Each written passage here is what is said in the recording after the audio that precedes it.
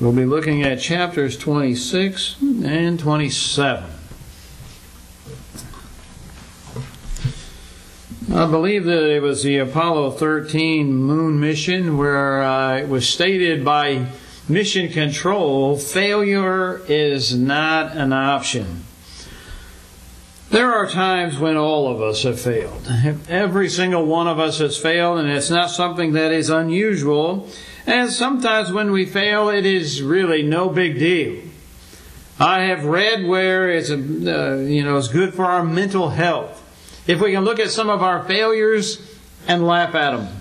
And I think that we've all probably had some failures like that where we did get a chuckle out of it. Might not be something we want to share with everybody, but there's times that it happens.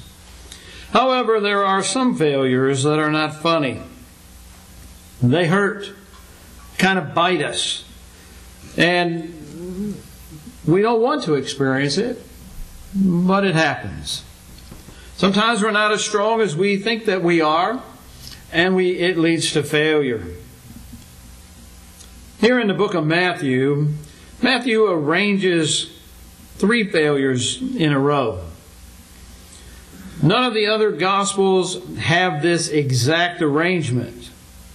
And as we look at these failures in Matthew, we see man failing at his worst. But on the other hand, we see God was succeeding at his best. And I think that gives us hope to know that, as Romans chapter 8 and verse 28 tells us, that we know all things work together for good to them that love the Lord. We know that that's true. That many times we go through something, a failure on our part, and as we're going through it, we think that it's impossible for something good to come out of it. But then as we look at the end, or get to the end, or maybe look back at it after a certain amount of time, we realize that there was something good that did come out of it. And certainly from the 3 individuals that we're going to look at this morning, we can see their failures. And hopefully there's a lesson for us, a lesson for you, because God is there and God's will be done. So this morning I would like for us to work our way backwards. As opposed to going straight through, we're going to work our way backwards. So if you have your Bible, turn to Matthew chapter 27. And we're going to begin reading in verse 11.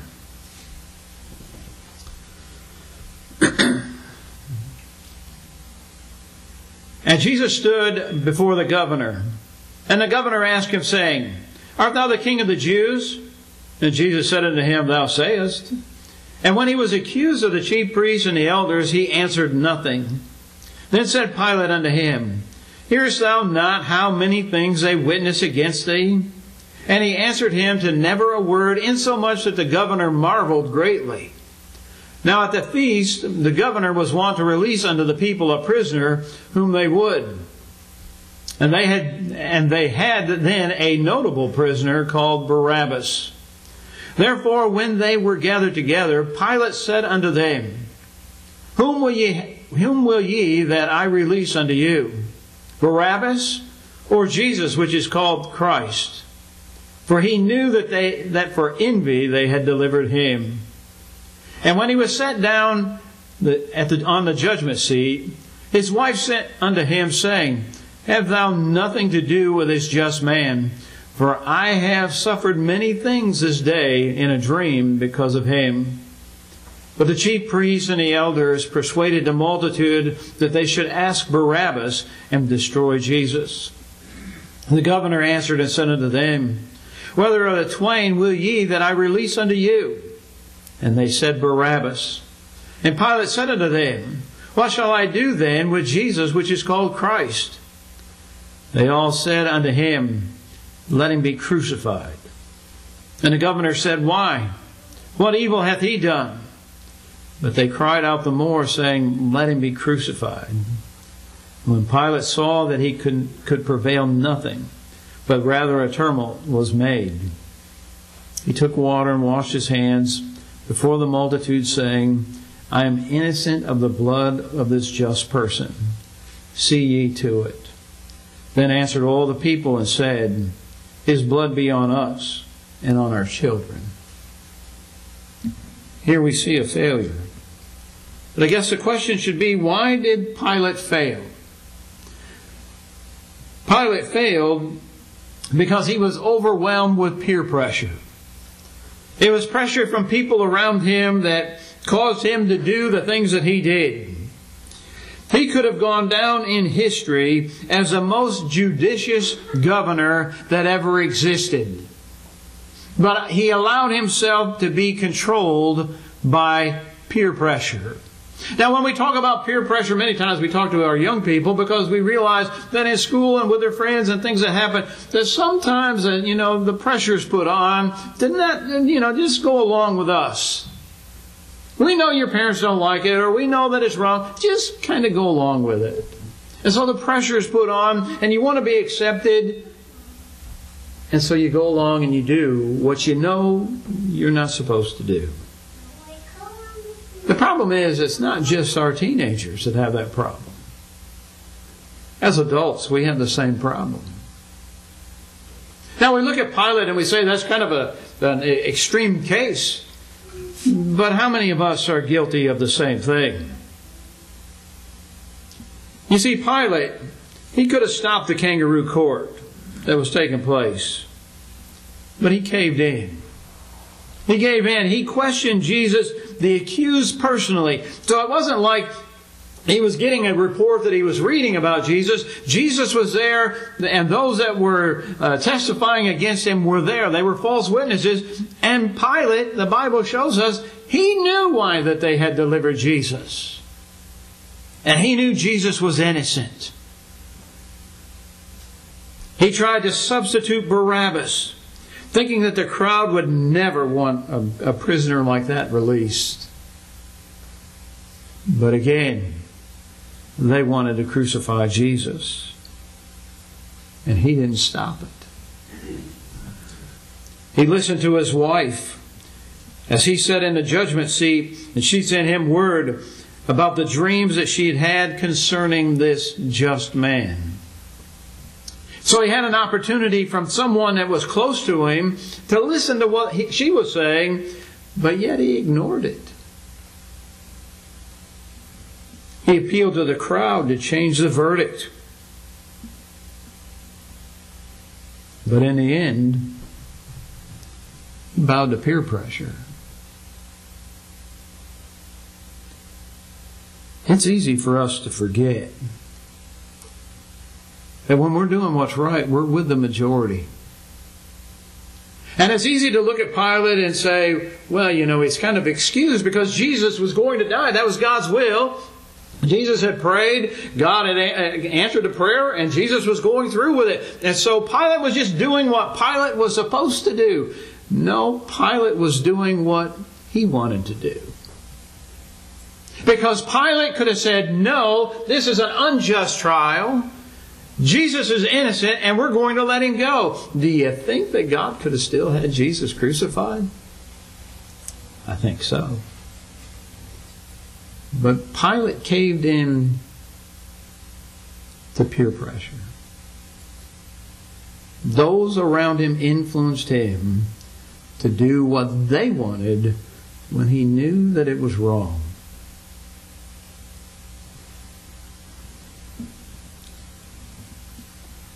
It's easy to forget, like I said, who's in the majority when we're with God.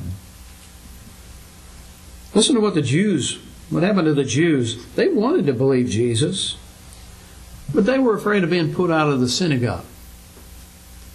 In John chapter 12 and verse 42, it says, nevertheless, among the chief rulers also many believed on him, but because of the Pharisees they did not confess him, lest they should be put out of the synagogue. For they loved the praises of men more than the praises of God. How many of us are like Pilate? We hear something in the gossip line. We know we should say something and rebuke it, to stop it, to say it shouldn't happen. But if we do, we might get put out of the clique. People might not talk to us anymore. Or we see somebody doing something that they're not supposed to do, and instead of saying something, we just kind of go along with it. Because we don't want them to not like us. We don't want to make them uncomfortable. We don't want to be uncomfortable ourselves. It would have been uncomfortable probably for Pilate to say, hey, this court's over. This man's innocent. We're releasing him. You see, we're not going to be put out of the synagogue. We're not going to be put out of the church. But we might lose a friendship if we say, hey, what you're doing is wrong. And so we go along. Just to get along. Now tell me that's not true. Because it is. It happens all the time. Just remember that if you're telling people what God's Word says, you're in the majority. Don't allow peer pressure to allow you to go along with things you know you shouldn't go along with, whether you're young or old. Our next person that we want to look at is found in Matthew chapter 27, beginning in verse 1. And when the morning was come, all the chief priests and the elders of the people took counsel against Jesus to put him to death.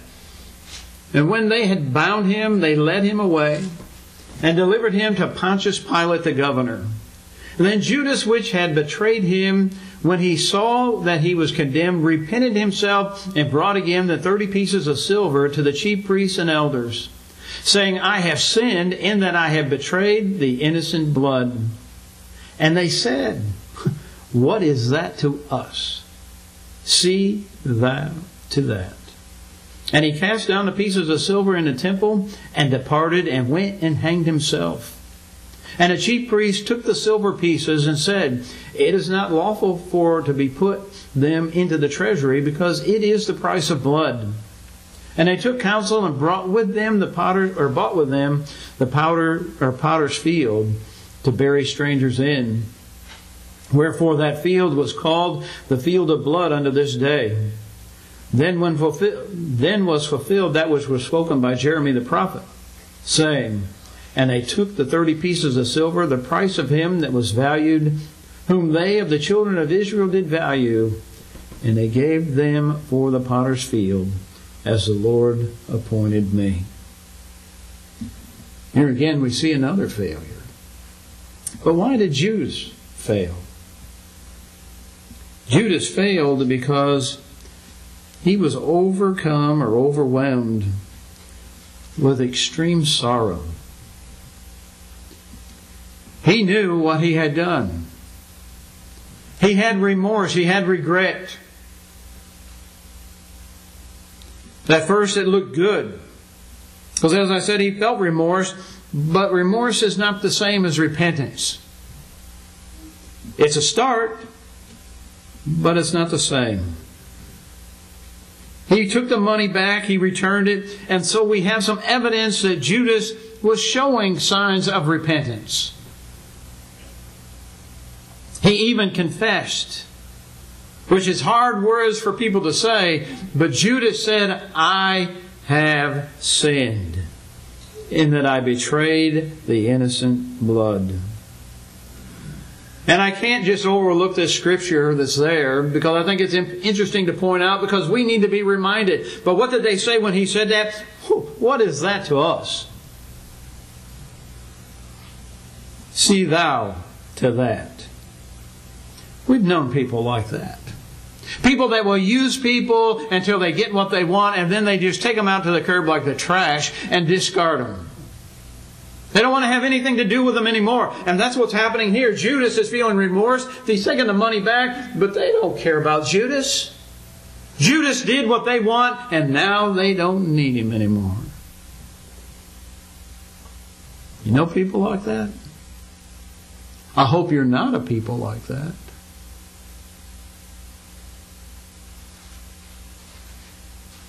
Judas said, I have sinned. And then he went out and hanged himself. We sometimes forget that God is bigger than any of our problems. Let me ask you this. If Judas repented and realized his sin and asked for forgiveness, do you think God would have forgiven Judas? Was Judas's sin so big that God would never forgive it? I think God would have forgiven Judas if Judas would have done what he was supposed to have done after his failure and asked God to forgive him. We sometimes forget that God is bigger than our troubles. I've had people say I've done things that I never thought I was capable of doing. Maybe that was Judas's attitude. But in the end, God can dig us out of those pits that we put ourselves into. In fact, sometimes in the midst of our weaknesses, that's where we find our strength. Because it was Paul who said in 2 Corinthians chapter 12, verses 9 and 10, and he said unto me, My grace is sufficient for thee, for my strength is made perfect in weakness. Most gladly, therefore, will I rather glory in my infirmities, that the power of Christ may rest upon me. Therefore I take pleasure in infirmities, in reproaches, in necessities, in persecutions, in distress for Christ's sake. For when I am weak, then am I strong. Many times we don't realize where our strength comes from until we have a weak moment in our life. Something that we're going through, a difficult time. And we realize that we need God. And sometimes that's the only time people talk to God is when they're in a weak moment. We need to have that relationship with God all the time where we're talking to Him on a daily basis. But we need to understand that sometimes those trials are for our good. They help us. They make us stronger. And sometimes we fail. And when we fail, we get up and we go again. And we learn something from that failure. But God is there. And He helps us through those situations. And sometimes we don't see it as we're going through it. But when we look back at it, when we look back at that problem that we were dealing with, we can see how God helped us. And we can see where our strength comes from. Now let's look at the final failure this morning that we want to look at. In Matthew chapter 26, verses 69 through the end of the chapter. Now Peter sat without in the palace, and a damsel came unto him, saying, Thou also wast with Jesus of Galilee. But he denied that before them, saying, I know not what thou sayest. And when he had gone out into the porch, another maid saw him, and said unto them that were there, This fellow was also with Jesus of Nazareth. And he began to deny him with an oath, I do not know the man. And after a while came unto him they that stood by, and said to Peter, Surely thou art also one of them, for thy speech bewrayeth thee. Then began he to curse and to swear, saying, I know not the man. And immediately the cock crew. And Peter remembered the words of Jesus, which said unto him, Before the cock crows, thou shalt deny me thrice. And he went out, and he wept bitterly. Why did Peter fail? We've seen why Pilate failed. We've seen why Judas failed. But why did Peter fail? Peter failed because he was overwhelmed with excessive pride. Back up into Matthew chapter 26. And let's look at verse 31 beginning.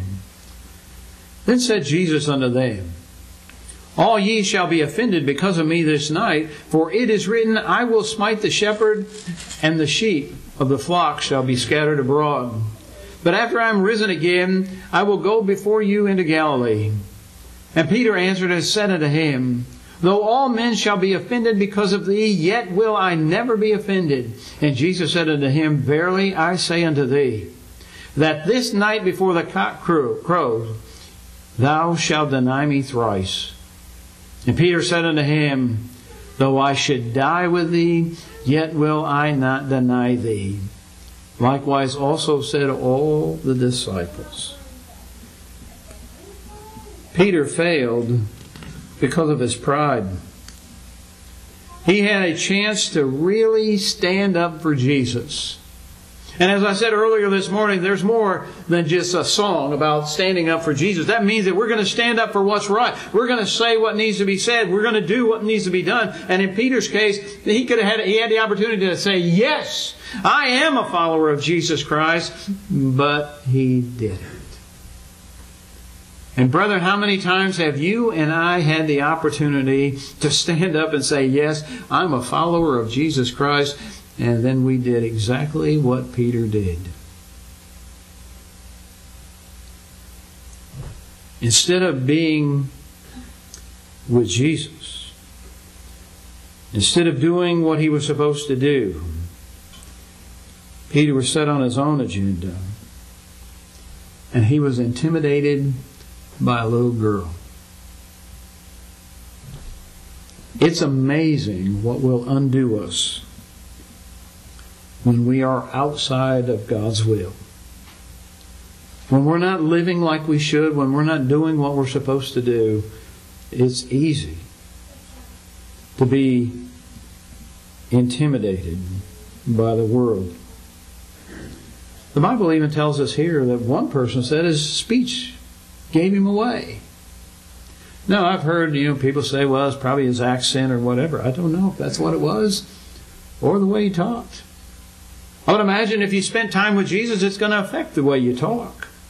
Because you see, spiritually speaking, in a spiritual sense, that should be true of all of us, that our speech should betray us. We shouldn't laugh at the things that the world laughs at, that is filthy or bad.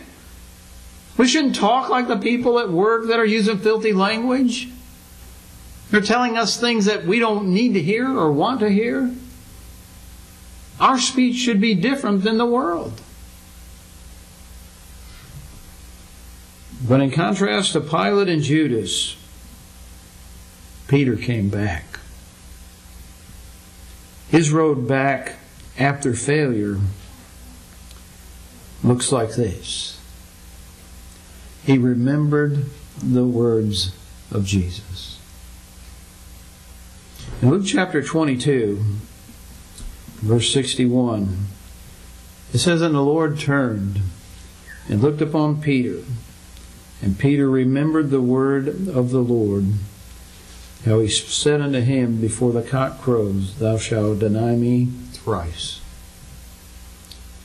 I thought of that quite often, and wondered even to myself, how many times the Lord's looked at me. Maybe you've wondered the same thing. How many times has He looked at you? Because you had an opportunity to stand up for our Lord. To stand up and say, I'm a Christian. To stand up and say, I'm a follower of Christ. We don't do those things. How many times the Lord looked at us?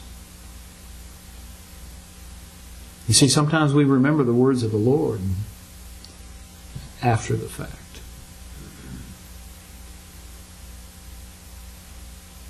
Peter showed a spirit of brokenness. As the Bible says that after Jesus looked at him, he went out and wept bitterly. I wonder also as I read these passages, what made Jesus look at Peter? Was Peter close enough to Jesus on that occasion where Jesus could just look over and hear the conversation that was taking place between the two girls and the man and Jesus? Or was it the fact that the cock crew and he knew that, well, it happened? Or was Peter so loud in his denial that no matter how far away Jesus was, he could hear what Peter said? Nevertheless, Jesus looked at him, and it broke Peter. In contrast to Judas, one of the things we learn about Peter is he stayed with the group. We can turn over, we're not going to, but in John chapter 21, Jesus is with other disciples. Why is it when we fail, when we fall away, why is it that the hardest people to face are church people? Should it be that way? I don't think so. But many times it is. Because we know that there are members of the church, that there are people in the body of Christ, that when they hear what we've done, it's going to be everywhere. They can't wait to tell everybody and talk about it. And so therefore, a lot of times people are afraid to come back. They don't want to come back. Because they know people are going to talk about them. That shouldn't be the case.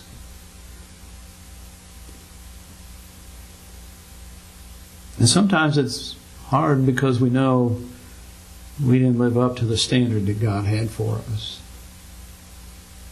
Many times church people are living up to that standard. And so it's our guilt. But we need to remember that when Christians are doing the right thing, they are the only ones that can truly help to restore us. So we can look at these three examples. And hopefully we can learn something from them. But the Bible is full of people who failed. I guess the question could be why? The answer is quite simple. Because that's the only type of people that there are. Of all the people that's ever lived on the earth, only one has lived a perfect life. And that was Jesus. All the rest of us at some point have chosen to sin. And that's the choice that we made. It's our failures. But what do we do with it? Do we just continue to go along with the peer pressure? Do we go out and take our life? That's not the answer. Peter gives us a good example to follow. You see, our God is a God of grace and a God of second chances. And I would hope that would inspire us to pray for the power to overcome temptation when it comes near us, as opposed to being content to pray for forgiveness after knowing that we failed. I mentioned that I've had people that will say they've done things that they never thought that they were capable of doing. Sometimes they're crying when they say those words. And I kind of wonder if that's the case with David. And when he sinned with Bathsheba, and she became pregnant and he tried to cover it up, and then ended up having her husband murdered in the battle, I wonder if he thought, I've done things that I never thought that I was capable of doing. But there's an example there for us, just like Peter, that God is bigger than our problems. And God can forgive us if we'll repent and take care of it the way that He tells us that we must. You see, Jesus, later on, if we read further in to Matthew, we would see Jesus die on a cross. And He died for you and me so that you and I could have salvation, so that we could have our sins washed away. But we have to do what He's told us to do.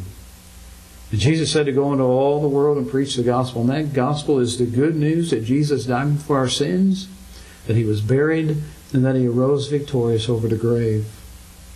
And that gospel is the power of God unto salvation, according to Romans chapter 1, verses 16 and 17. And so that gospel message is important, because it shows us what Jesus did. But we need to remind ourselves that until we do what Jesus has told us to do, we're still in our sin. And we need to take care of that sin.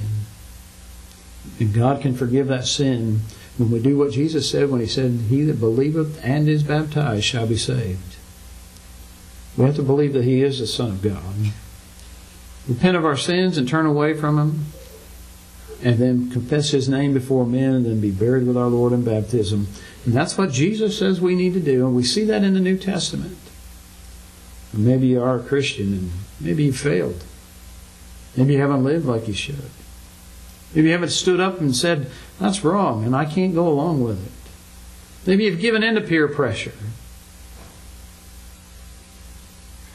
Stop doing those things. Remember, with God, you're in the majority.